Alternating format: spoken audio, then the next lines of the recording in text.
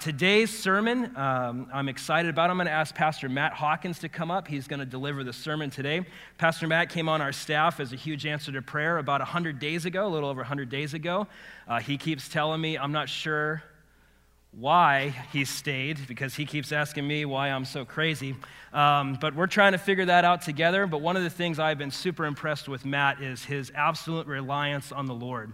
One of the things that impressed me, and just when we were talking initially when we had first met, is he was saying, I don't really know. I don't know if Desert Springs is the right thing, so I'm going to go talk to Jesus about it. And then he came back and he said, I talked to Jesus about it, and I think I'm going to come to Desert Springs, but I don't know if I like you.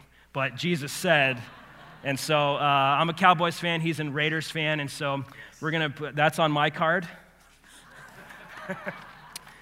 But would you please welcome Matt as he delivers the Lord's word this morning. Thanks, buddy. Thank you. Thank you, Pastor Caleb, and excited to be here. Let us pray. God, we thank you so much for this opportunity to hear from you.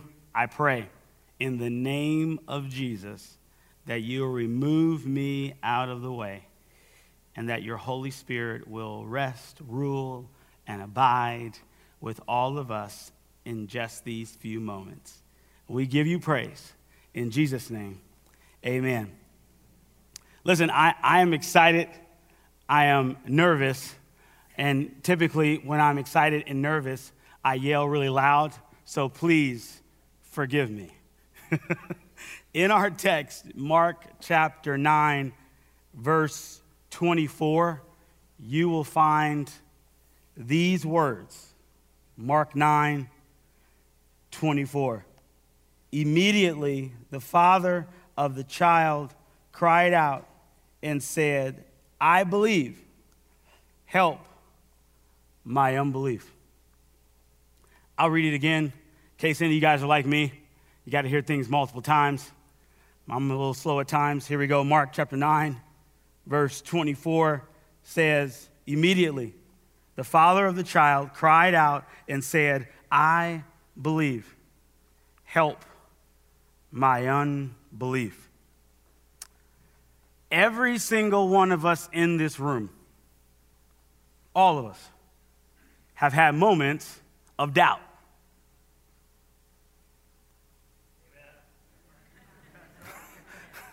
I was wondering if any of you guys were going to lie there. Every single one of us in this room have had moments where we were uncertain. We did not have any conviction. We were unsure what we were going to do. And in this text, we find someone. We find a father with a sick child that is unsure if God wrapped in flesh, Jesus Christ, is who he says he is and can do what he says he can do. And if the rumors or the message that he's heard from every single other person that he is a healer, this father is coming to see if Jesus is who he says he is. I don't know about you, but there are struggles with faith represented right here, right now, and doubts about what you believe, or if the gospel is true, or if this whole Jesus thing actually happened. Some of you guys might be new to this Jesus thing, and that's probably why you're here. You're questioning if this is legitimate, if this actually happened. Some of you guys are already on the train, you're already moving, and you're unsure, how does my life match up with all of these great accounts, all of these great stories, all of this stuff called faith? I see what the text says, but I'm not really making a connection between what the Bible says and what's going on in my reality right now. You're in the right place. You came to the right place today because we have an amazing opportunity to explore this text. Before I get there, though, I should tell you a story. I've been presenting the gospel, been a part of church ministry, doing the Jesus thing full time for almost 19 years. I turned 31 tomorrow. 31 years old. Lord Jesus.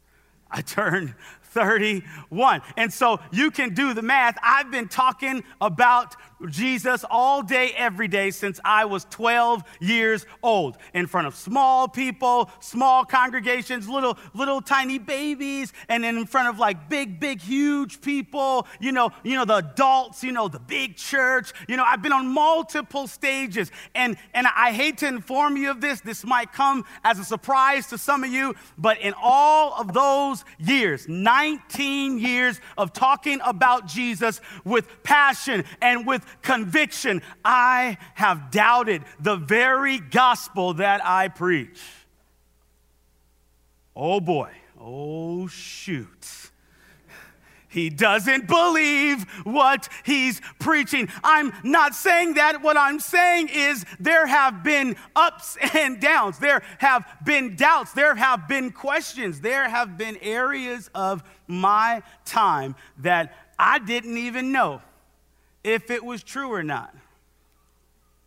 I don't think I'm alone here. It says in one of Alistair McGrath's books, fortunately, it gives me some help here. It says this is a really common thing among pastors, among preachers, beyond pastors, beyond preachers, among Jesus followers.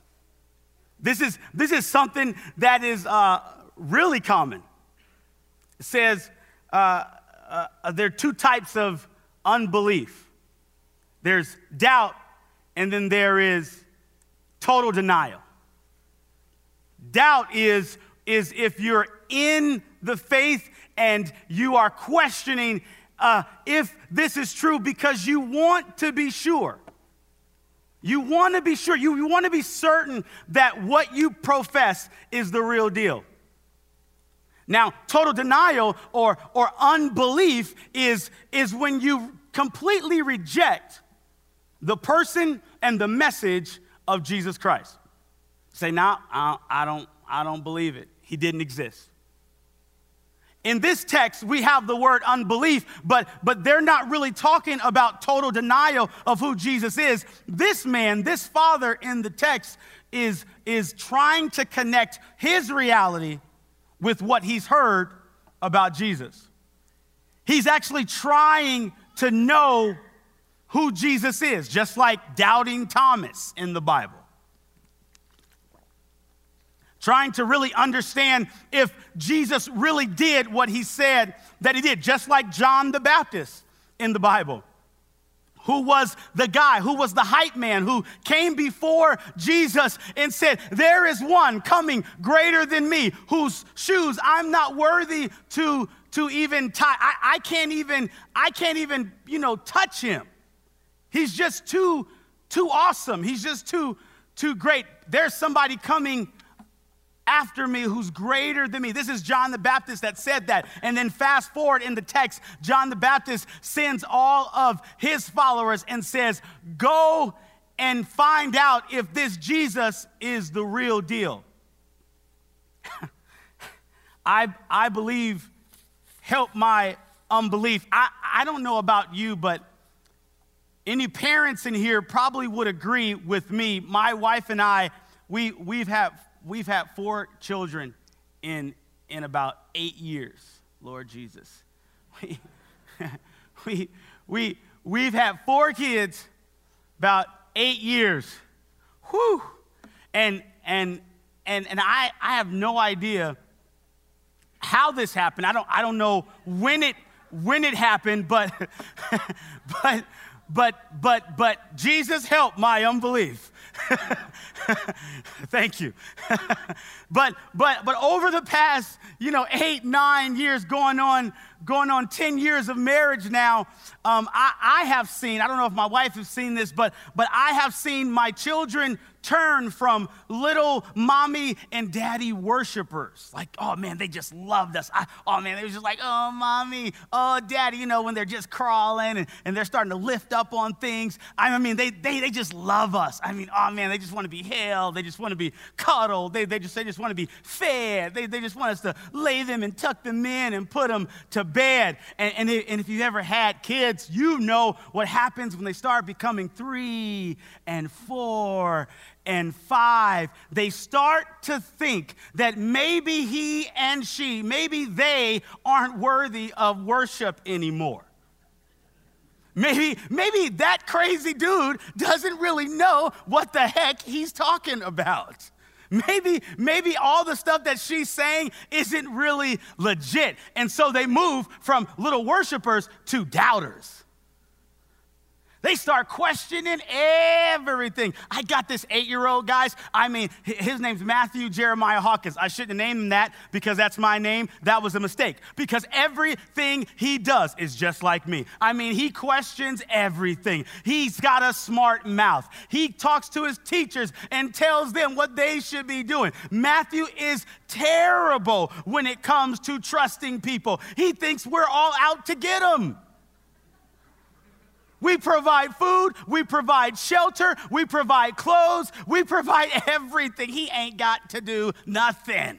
Do you understand? He ain't got to do nothing but his homework, okay? That's all he has to do in his life. But he doubts everything that we say. Just the other day, I was saying, hey, man, we're going to get food. He asked me probably 100 times, Dad, when are we going to eat? Dad, do you remember we got to eat, Dad? Dad, do you remember we have to eat, Dad? Over and over again, as if I was going to starve him.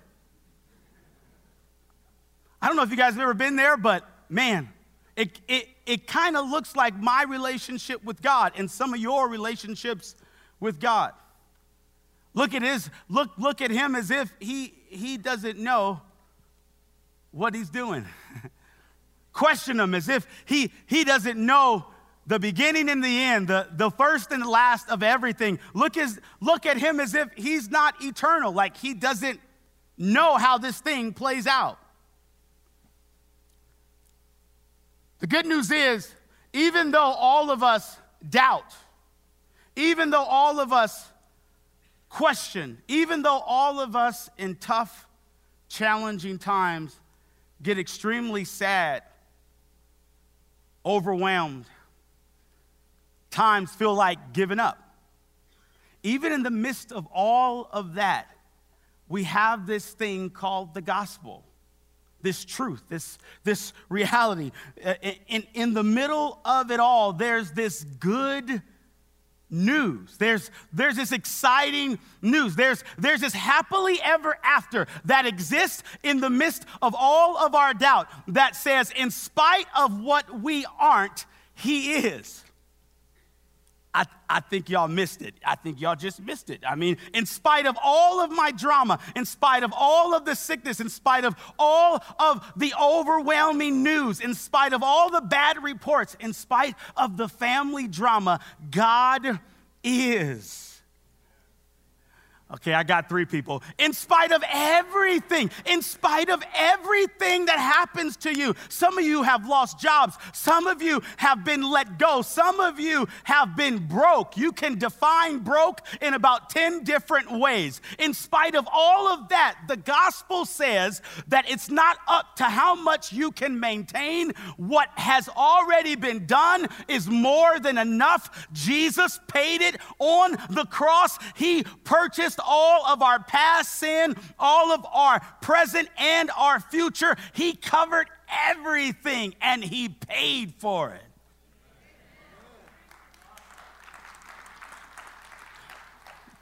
I don't know about you, but that's good news to me because I'm crazy.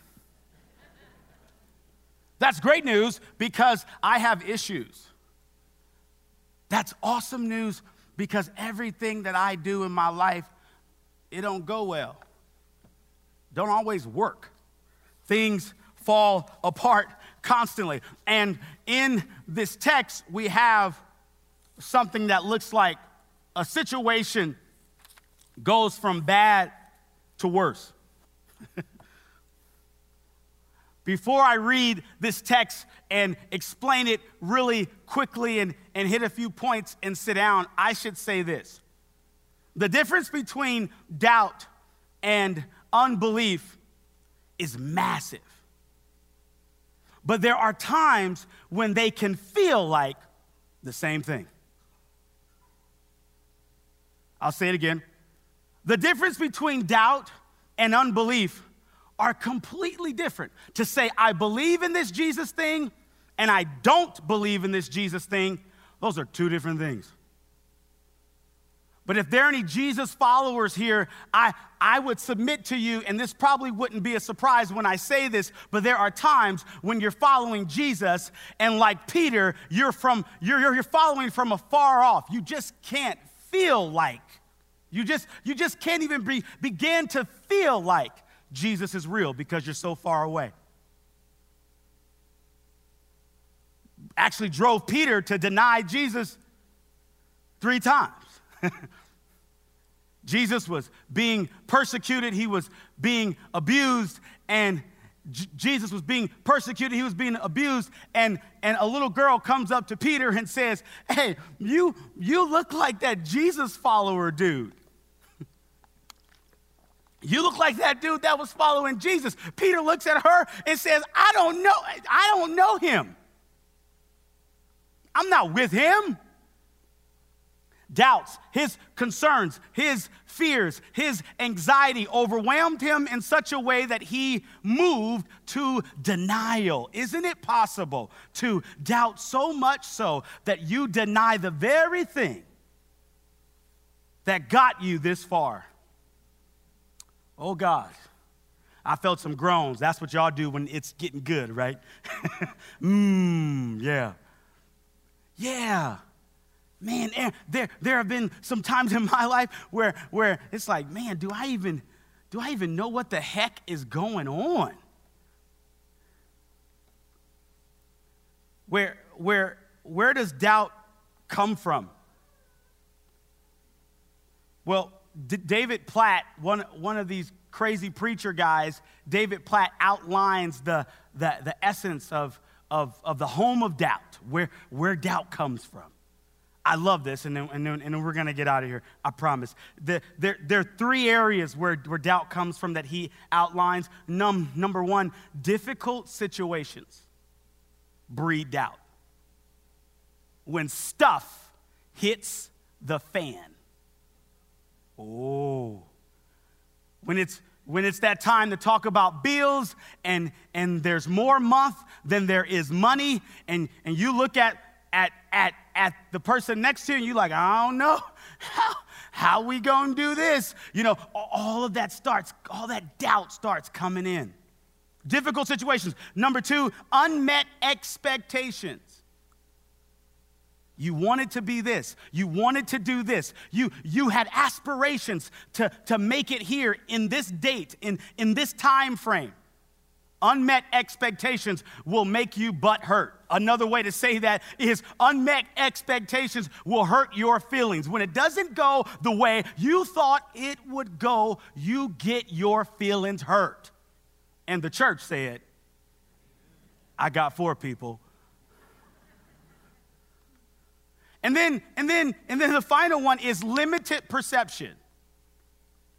Some of you, in seasons of life, you start looking forward and you can't quite see what tomorrow will bring. You just can't clearly see what's going to happen. And so that starts building up this thing like maybe it's not going to work out. Maybe God isn't who he says he is. Maybe it's not going to be like we were promised. Children of Israel, that's the entire Old Testament. Murmuring and complaining and getting frustrated with Moses as if he's not connected to the Alpha and Omega, the first and the last, the God of the universe. Like, Moses, you don't know what you're doing. Like, we don't know what's going on right now. You need to get this together.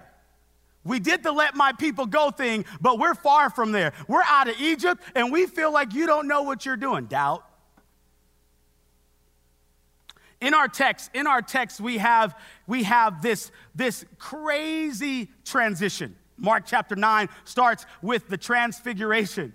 Starts with Jesus in this high place with Peter, James, and John, those that were in the inner circle, those that were super close to Jesus. And then it it moves quickly. They come off the mountain. It's this great, amazing, like supernatural thing that happens. And they see the other disciples as they get to the bottom of the mountain arguing with scribes.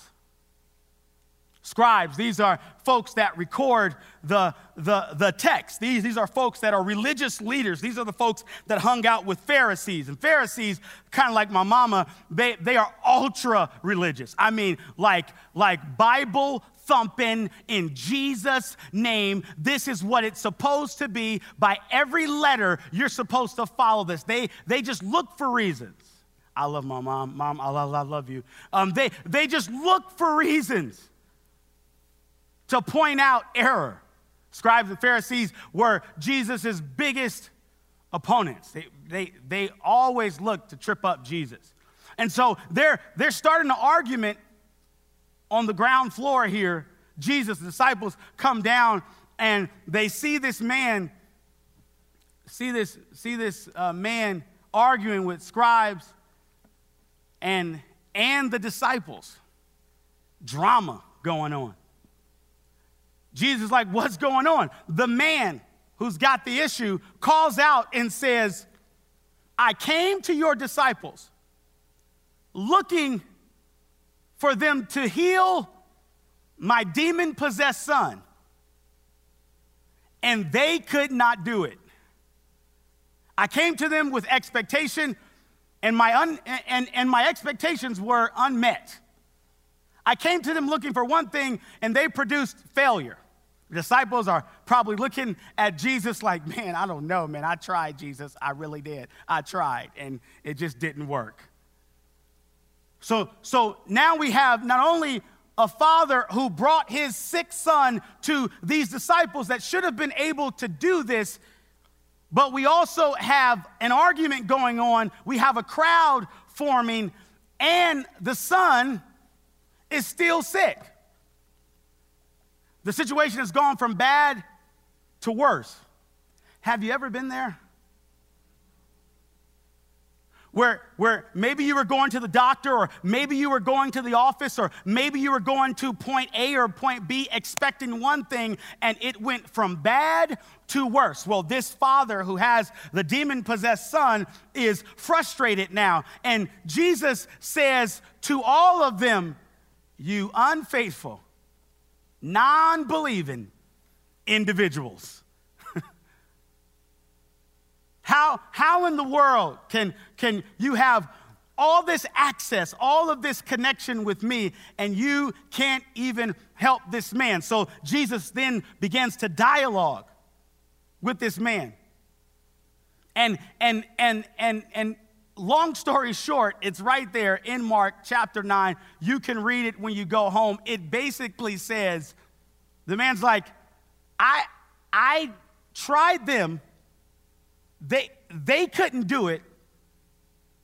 I need my son to be healed because every time he has an episode, he starts to have these seizures, and they cause him to fall down sometimes into water or into fire. This is a bad situation. My son is demon possessed, and it's been going on majority of his life. And I'm tired of this. I need help. I need help. Help me, Jesus. Have you ever prayed that? Help me, Jesus. Jesus then hears the man say, Jesus, if you can do this, heal my son. Jesus, in the best fashion ever, this is classic Jesus. If you want to know the personality of Jesus, this is classic Jesus right here. Jesus says, if I can,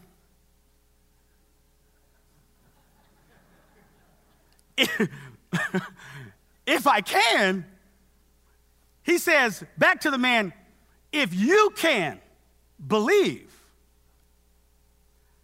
then things might turn around for you. If you don't hear nothing else I say. Every single morning, every single afternoon, every single evening, you're probably asking this question. Can you, Jesus? Can you do it, Jesus? Can you? Can you help me in school, Jesus? Can you help me with this test, as it says on the video? I ain't studied. Can you help me? Jesus?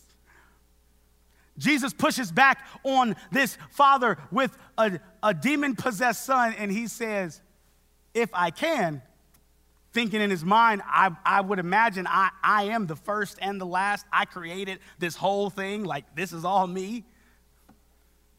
The man feels the weight of Jesus' question, and he says, all right, you got me.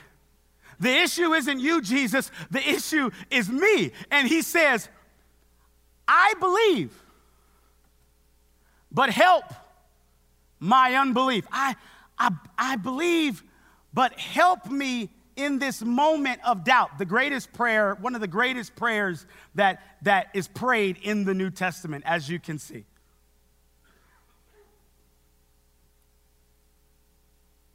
Question is, after you've heard all of this, what now? We heard about the man. We've heard about the difference between belief and unbelief, doubt, unbelief, difference between saying I subscribe to Jesus, but I'm a little unsure, and the difference between I don't even believe in Jesus at all. We got that covered. What is the point of all of this? Well, in this text, what we see is, first of all, this man chose to come to Jesus. Second of all, this man chose to trust in Jesus in spite of his issue. Third of all, because of the first two, he was transformed. He was changed. His situation changed because he chose not, Proverbs 3, not to lean on his own perspective. He chose not to rely on his own ability, but he chose to take all of his baggage, all of his issue, and push through the drama of the scribes, push through the drama of the disciples failing him, chose to push through all of the issue just to get to Jesus, and by his efforts, not by his own strength, but Jesus basically carrying him through, his situation changed. I'm not asking you all to start praying so you can get what you want. I think the text is really saying that the man came to get his son healed, but bigger than that, this man had an encounter with Jesus. This man moved from I don't really think this is possible to I've experienced it for myself.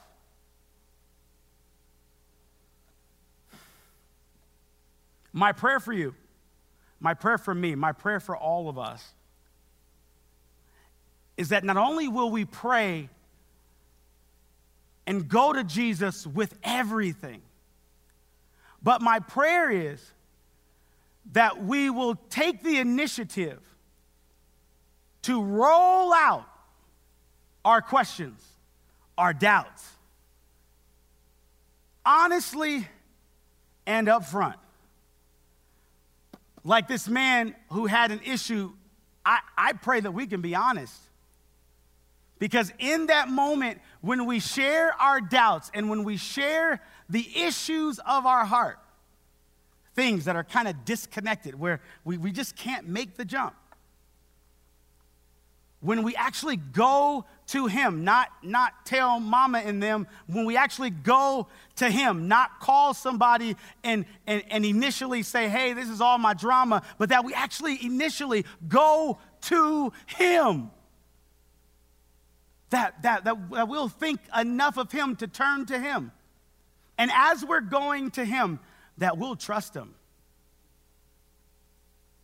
That we won't go to him saying, nah, this ain't gonna work. But that we'll go to him saying, man, I believe you, but I got all this issue over here, so I need you to help my uncertainty. Help my lack of conviction. I believe you, but help me in this area right here. There's this whole area right here that's got some questions.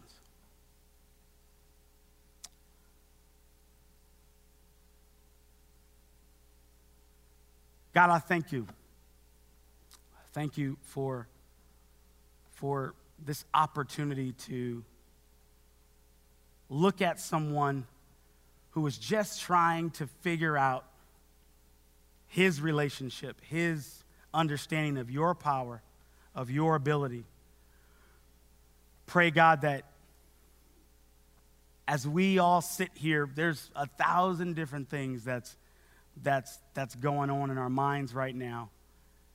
I just pray, God, that areas of our lives that have massive amounts of doubt, there's these huge disconnects. Pray, God, that you could just fill us, fill our hearts, bring your presence so aggressively that it drives us back to the foot of the cross, that it drives us back to the gospel, that you left your holy and happy state, came through 40 and 2 generations, came through this massive lineage so that you can actually be with us, dwell among us, spend time with us. Not so that we can live as though you don't exist, but to really look at your ability, your power, and your presence in a very tangible way. And you didn't just stop there, but you hung on a tree, paying for all of our issues. You resurrected from the grave to give us power and the ability. Only by your power. You gave it to us so that we can come to you at any point. I pray that for every single person under the sound of my weak voice. We give you praise. In Jesus' name, amen.